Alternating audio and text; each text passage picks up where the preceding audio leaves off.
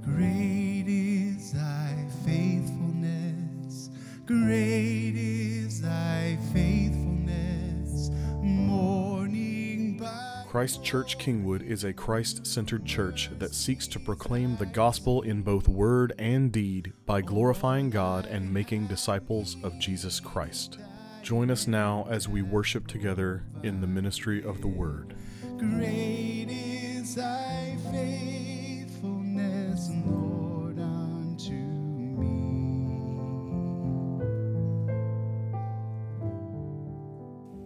Good morning. All right, we're picking back up in Galatians, verse 6 in chapter 1. I am astonished that you are so quickly deserting him who called you in the grace of Christ and are turning to a different gospel. Not that there is another one, but there are some who trouble you and want to distort the gospel of Christ. But even if we or an angel from heaven should preach to you a gospel contrary to the one we preach to you, let him be accursed. As we have said before, so now we say again, if anyone is preaching to you a gospel contrary to the one you received, let him be accursed. For am I now seeking the approval of man or of God? Or am I trying to please man? If I were still trying to please man, I would not be a servant of Christ. This is the word of the Lord. All right. Well, good morning. You did it. You got here. They stole that wonderful hour from us. Nobody wanted to get out of bed, but you made it. The few, the faithful. Doesn't mean those who didn't make it are unfaithful. Doesn't mean they're not. So we'll let you deal with that. But let's pray, and then we're going to dive in. We have a good one today. Father God, we just praise you that you are good. God, we thank you that we can gather as your people this morning and worship. We thank you for giving us this community to walk through life with. God, whether we are in the middle of a time of struggle or rejoicing, God, it is a blessing to know that we are not alone. To know that we have been united in you and with you, and that we are members of one another. God, we pray this morning that your Spirit would continue to shape us into a people after your own heart. God, by your word and through your Spirit and for your glory. Amen. All right. I'm going to start off easy. I know everybody's tired. Has anyone ever been angry? You can raise your hand. Yeah, thank you. Like Doug, man, he shot his hand up so fast. Wouldn't get that excited about it, but right. So like, I'm talking not just like I'm for like steaming hot angry. Not just because you have an angry disposition necessarily, but somebody has done something so wrong, so offensive that you just couldn't let it go. I'm talking about righteous anger. Anybody ever feel that? You can just say yes, I know. If you lie, I'm going to get angry, okay? But it's okay that you get angry sometimes because Jesus got angry, right?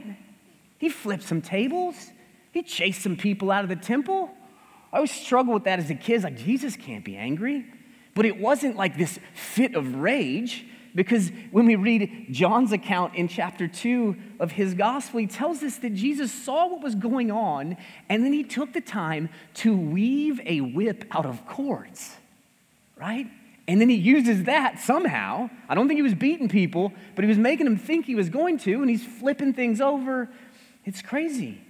But he didn't like lose his marbles. It was this righteous, calculated anger.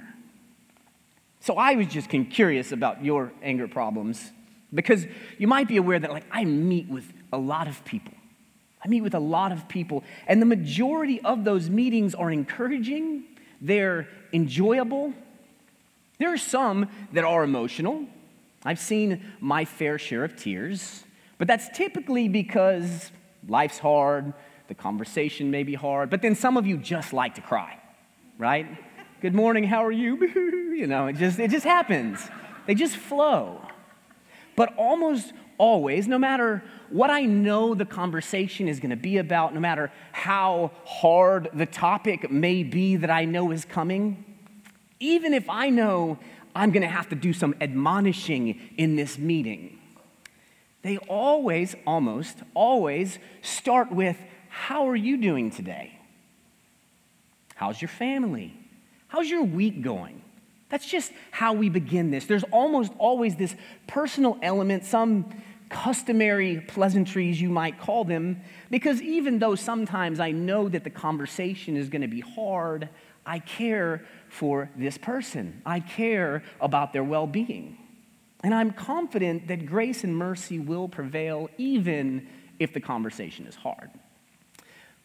But there have been a few times, a few situations, very rare occasions where there was an offense or a frustration or someone did something that was just so wrong that I simply could not do pleasantries, where I was angry. And I'm a pretty even-keel guy.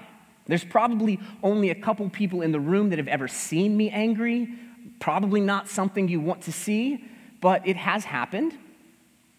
Those really rare occasions where someone does something that's just so egregious or averse to the gospel that I just couldn't let it go. I had to call them up and invite them over to have one of these meetings where we're going to talk through it. And those are the conversations where pleasantries just don't work. I simply cannot fake it. It's not like, oh, I care less about this person. But this looming cloud of frustration makes anything other than getting right to business just seem fake. And so they walk in, right, cabin maybe, I don't know. They walk into the cabin, they sit down and like, it's right. Hey, it's like, okay, let's do it. It is straight to business with a prayerful hope that maybe we'll hit the pleasantries on the back end of the conversation. Because it ain't happening at the beginning, right? We're going to do this. And so, I understand. What a horribly depressing start to a Sunday morning sermon, right? I get that. That's okay. But this is what's happening in our text this morning. Paul is angry. He's really angry. He's so angry that he totally forgoes the customary pleasantries that he begins every other letter with. Think about it. Every single letter that he wrote, there's this salutation, then Paul has something encouraging and uplifting to say, because Paul cared for these people. He cared for these churches. He's thanking God for them. He's praying for them. He's commending them for something, but not here. Last week we covered the salutation, and so this is where we would expect some sort of encouraging words. But Paul has none of that for the Galatian churches. No praise, no thanksgiving, no commendation. Instead, Paul starts out with saying, I am astonished, right? You start like that, it's not good. I'm astonished at how good it is to see you. No. And this is the tone that he keeps through almost the entire letter. Paul is steaming. Not because of some personal offense against him, but because the gospel of Jesus is being undermined. The saving work of Jesus is being belittled, and he simply cannot fake the pleasantries. He dives right into the problem, and he's coming in hot. I am astonished that you are so quickly deserting him who called you in the grace of Christ and are turning to a different gospel. And you might notice these words, so quickly. They are so quickly deserting, which, as I mentioned last week, seems to indicate that not a whole lot of time has passed since Paul proclaimed the gospel and planted these churches to the current situation, right? I'm astonished that you're so quickly deserting. And Paul's astonishment is no small thing. He had seen a lot in these years of ministry. He has addressed a lot of issues. But in this instance, The wide-scale turning and the quickness of this turning is astonishing even Paul. He's astonished at how rapidly they have deserted him who called them in the grace of Christ. They had literally transferred their allegiance. That's what the Greek word for desertion means here. It was a military term for soldiers who would revolt or go AWOL, or men who changed sides in politics or philosophy. So Paul is shocked at how quickly these Galatians had become religious turncoats. They had become spiritual deserters. They had deserted him who called them in the grace of Christ and were turning to a different gospel. Not that there is another gospel, as Paul says, but the true gospel, the biblical gospel, is what Paul communicated in Acts chapter 20, verse 24. It is the gospel of the grace of God. As we talked about last week and we talk about every single week, it is a gracious God sending his Son to bring salvation to undeserving sinners. That is the gospel. In grace, he gave his Son to die for us. In grace, he calls us to himself. In grace, he justifies us through faith when we believe. In grace, he calls us sons and daughters, heirs with Jesus of all things. All is from God. Nothing is due on account of our merit or actions or work or righteousness. All is grace. But these Galatian converts who had believed in the gospel of grace were now turning away to another gospel, a gospel of works, which is no gospel at all. These false teachers, the Judaizers, were teaching that unless you're circumcised according to the law of Moses, you can't be saved. But that's not the gospel. That would mean that we have some action that we must do to be saved.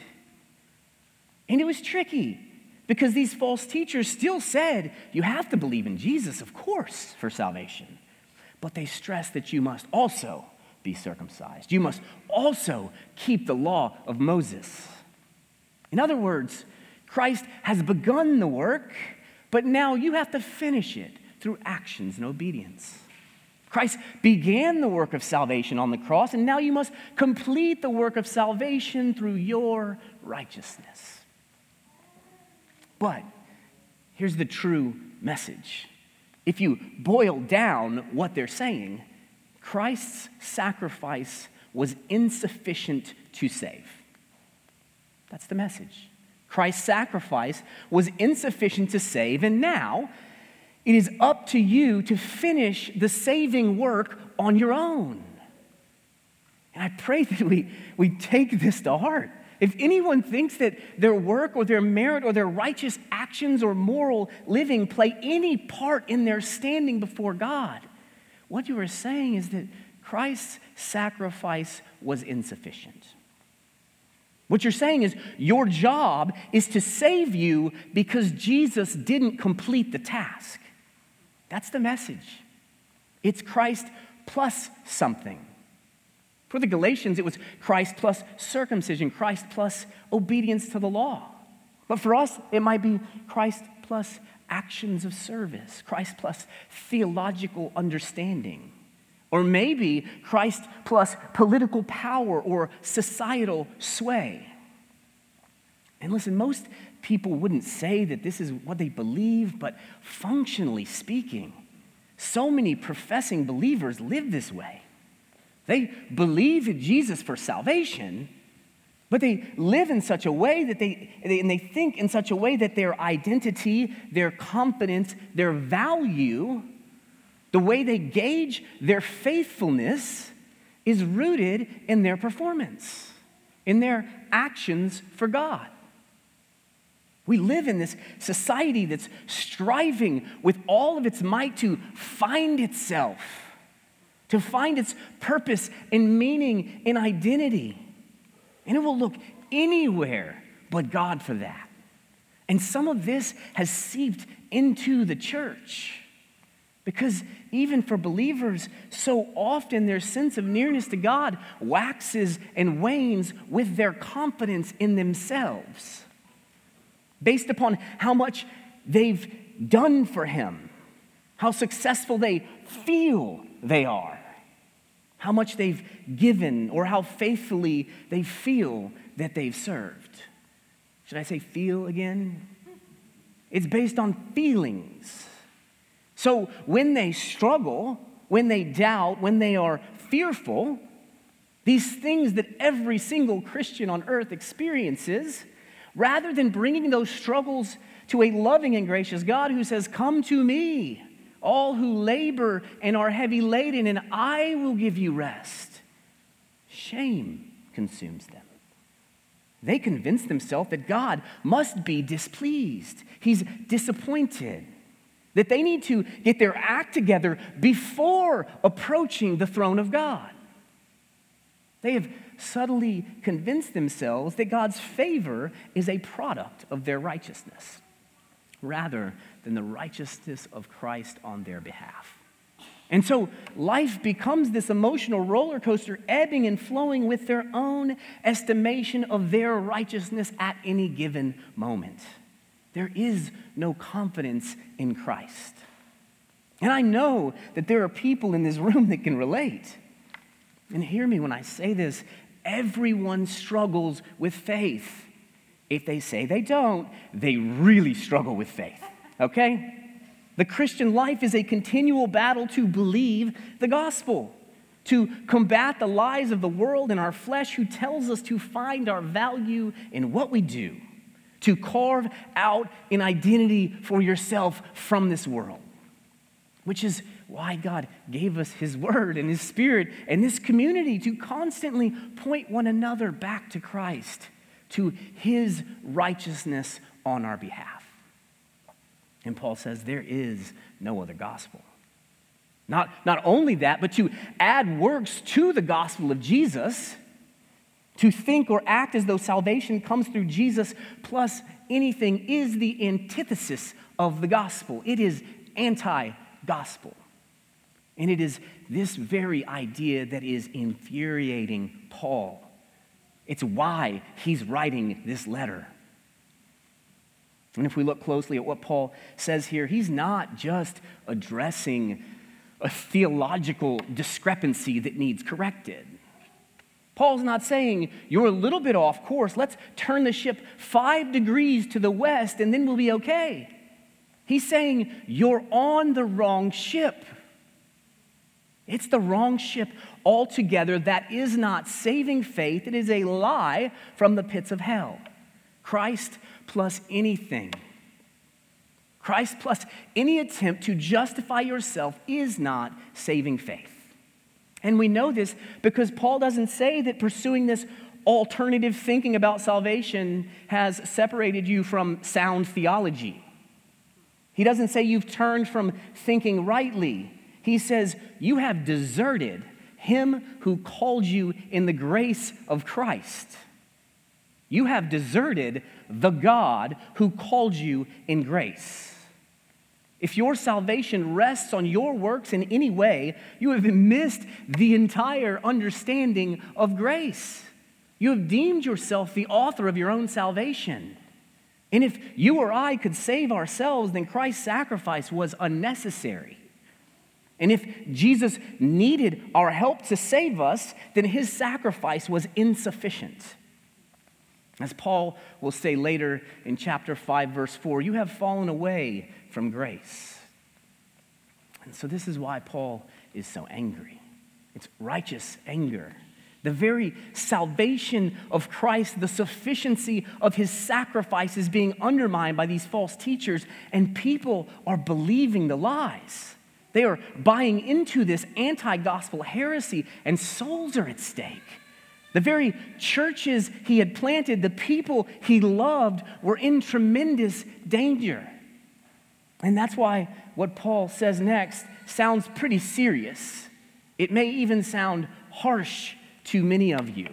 After addressing the whole church with his astonishment at how quickly these believers were buying into the false doctrine or distortion of the gospel, he turns his attention to these false teachers.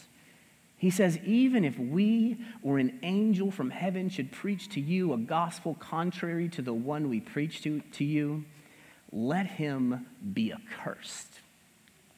Whew, that sounds like a big deal, right? Sounds pretty serious. It is serious. This word translated as accursed is anathema.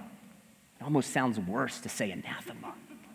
It's this Greek word that's used twice here, which also used in the Old Testament to describe the curse of God resting upon anything or anyone that had been devoted by God to destruction. That's serious. So Paul says that his desire is that they would come under the divine curse of God, devoted to destruction. He wishes that God's judgment would fall upon anyone who preaches a different gospel. That's a big deal. So what do we do with that, right? Hypothetical. I know you don't answer my questions. It's kind of harsh, isn't it? To wish divine judgment upon anyone? Is this just an angry outburst by Paul? Should we explain it away and decide that this is inconsistent with the Spirit of Christ? I mean, a lot of people would, especially these days, right? We're 2023. We might need to cancel Paul because this doesn't sound tolerant or loving. Like, you're done, Paul? But we need to understand that this is not Paul wishing divine judgment because of some personal offense or because his authority was being challenged. And it's clear because he doesn't just talk about the false teachers. He says, if we, the disciples, or an angel from heaven, or in verse 9, anyone preaches a different gospel or distorts the gospel, let them be accursed. Right? This isn't simple personal animosity. Paul's like, even if I or the disciples distort the gospel, let that curse come upon us. And just for good measure, even if an angel from heaven comes down and chats it up and it's a heretical angel, I'm getting excited, this happened last week, even if an angel comes down and preaches a different gospel, let them be accursed, which seems a little bit out of left field, right? Anybody, I don't even know if I want to ask that. Anybody have an angel preach a false gospel to them? That'd be a weird thing to raise your hand about. So maybe Paul just wanted to extra emphasis, right? Angels come down, and maybe that's what Paul is going for. But oddly, does anyone know how Mormonism began? It's weird. If you're curious, just go to their website. They're super honest about this, which is weird to me. But I went to their website, and the religion started in 1823 when, and I quote, an angel by the name of Moroni appeared to Joseph Smith and told him of the existence of an ancient record engraved on plates buried near his home. Jackpot. There it is. And do you know what those scrolls said? Jesus is not enough for salvation. That's what they say. He's not enough. You have to play a part in your salvation. And obviously they go well beyond that to denying the deity of Jesus, holy underwear, you get a planet, you get a planet, you get a planet. Everybody gets a planet. But it's a different gospel altogether, supposedly brought down by an angel. Or if you want to go bigger on the world religious stage, it's like going from NASCAR to Formula One. Islam began when, big surprise, an angel, Gabriel, supposedly came to the prophet Muhammad, revealing all these new teachings to him. And guess what those new teachings said? Jesus is not sufficient for salvation. We must perform acts of righteousness to be saved. So, I don't know if Paul was being emphatic or prophetic when he spoke about angels. Maybe it was both, but I do know that he was clear. There is only one gospel. And the second reason we can see that this is more than an angry outburst against rival teachers is that Paul is not flustered or rushed. He's extremely clear and deliberate. It's almost as if Paul knew the difficulty of what these words were in verse 8. He knew it would give people trouble, give them pause. They might question if he's just angry and frustrated and didn't really mean it. So he says it again in verse 9. As we have said before, so I say again, if anyone preaches to you a gospel contrary to the one you received, let him be accursed.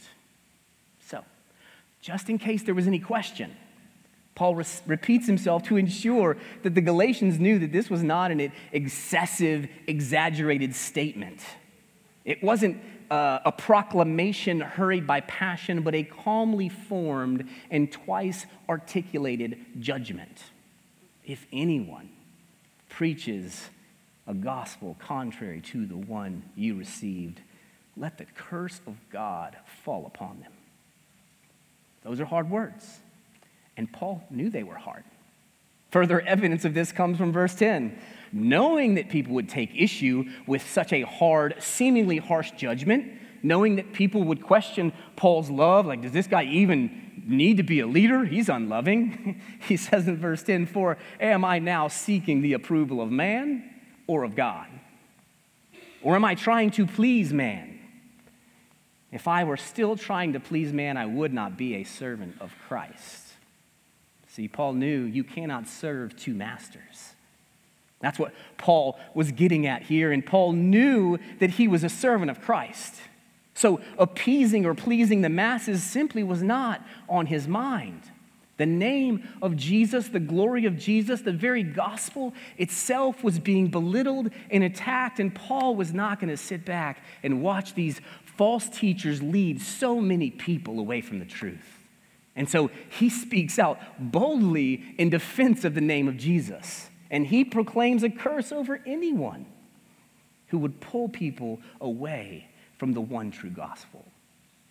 And so if you still think, man, Paul, that's kind of harsh, that's unloving, somehow overstepping, we can look at what Jesus said about those who would cause others to turn from the truth. In Mark 9:42, Jesus says, whoever causes one of these little ones who believe in me to sin, it would be better for him if a great millstone were hung around his neck and he were thrown into the sea.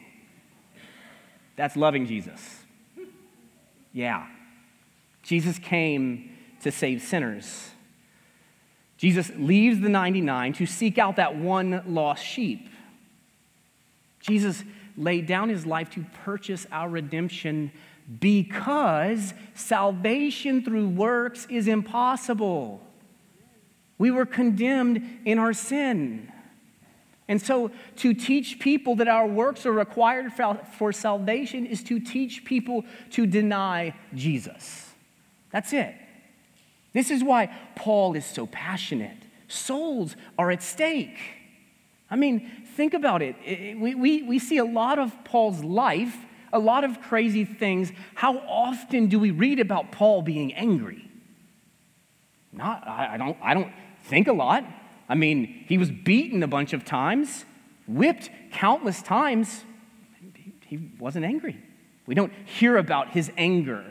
He was shipwrecked 3 times. Funny, he doesn't talk about how angry it made him. I mean, he was bit by a viper and shook it off in the fire, which was super cool. Not angry. He was imprisoned repeatedly. Funny, he didn't write about how angry he got over that. He was stoned and dragged out of the city and left for dead. And what does Paul do? He gets up and walks right back into the city. Not angry. He just kept preaching the gospel. This was ministry to Paul. To live is Christ, to die is gain. But if you belittle the name of Jesus, if you manipulate the gospel, Paul's going to get angry. Paul's coming after you. He's hot. His passion for his own life paled in comparison to his passion for the gospel of Jesus. That is both what he lived for and what he was willing to die for. Because Paul knew that the battle that was being waged was far greater than a battle against right thinking or right theology. As he says in Ephesians 6:12, we do not wrestle against flesh and blood, but against the rulers, against the authorities, against the cosmic powers over this present darkness, against the spiritual forces of evil in the heavenly places. See, Paul was in a battle against spiritual forces and authorities and demonic powers over this present darkness. And they wanted to lead people astray. They wanted to feed our egotistical flesh that thinks we can save ourselves. You see, Paul doesn't proclaim a curse over these false teachers and anyone who would teach some other gospel. I say he does proclaim this curse, but the reality is that every human being who does not trust in Jesus for salvation already lives under this divine curse. They are existing under the anathema of God. Divine judgment is all that awaits. So, in one sense, for Paul to say anathema is no different than saying, "Come, Lord Jesus," right? Because when Jesus returns in glory, it will be a wonderful, glorious day for all who believe. But we must not lose sight of the reality that he is coming to judge the world. And all who have not trusted in him will be condemned. But here's the beautiful truth of why Jesus came. What Paul says in Galatians 3:13, Christ redeemed us from the curse of the law by becoming a curse for us. Let that sink in. We all existed under the anathema of God, under a curse, condemned to judgment. And Christ came to bear that curse for us, to take upon himself the divine judgment of God and to offer us his righteousness so that we might be called sons and daughters of God. And to think that we could add anything to the saving work of Jesus is to say, I prefer the curse. I would rather live under the curse of the law and try and be righteous on my own, rather than trusting in the grace of Jesus Christ. And so my prayer for this community is that we would sit in the unfathomable magnitude of the grace we have been shown. That we would humble ourselves before the God who took on flesh and became a curse for us. And that we would fight with all the power that is in us through God for the truth of the gospel. That whether an angel from heaven or our own flesh whispers lies into our ears, we would stand firm on the rock that is Christ, knowing that salvation is found nowhere else. Let's pray together.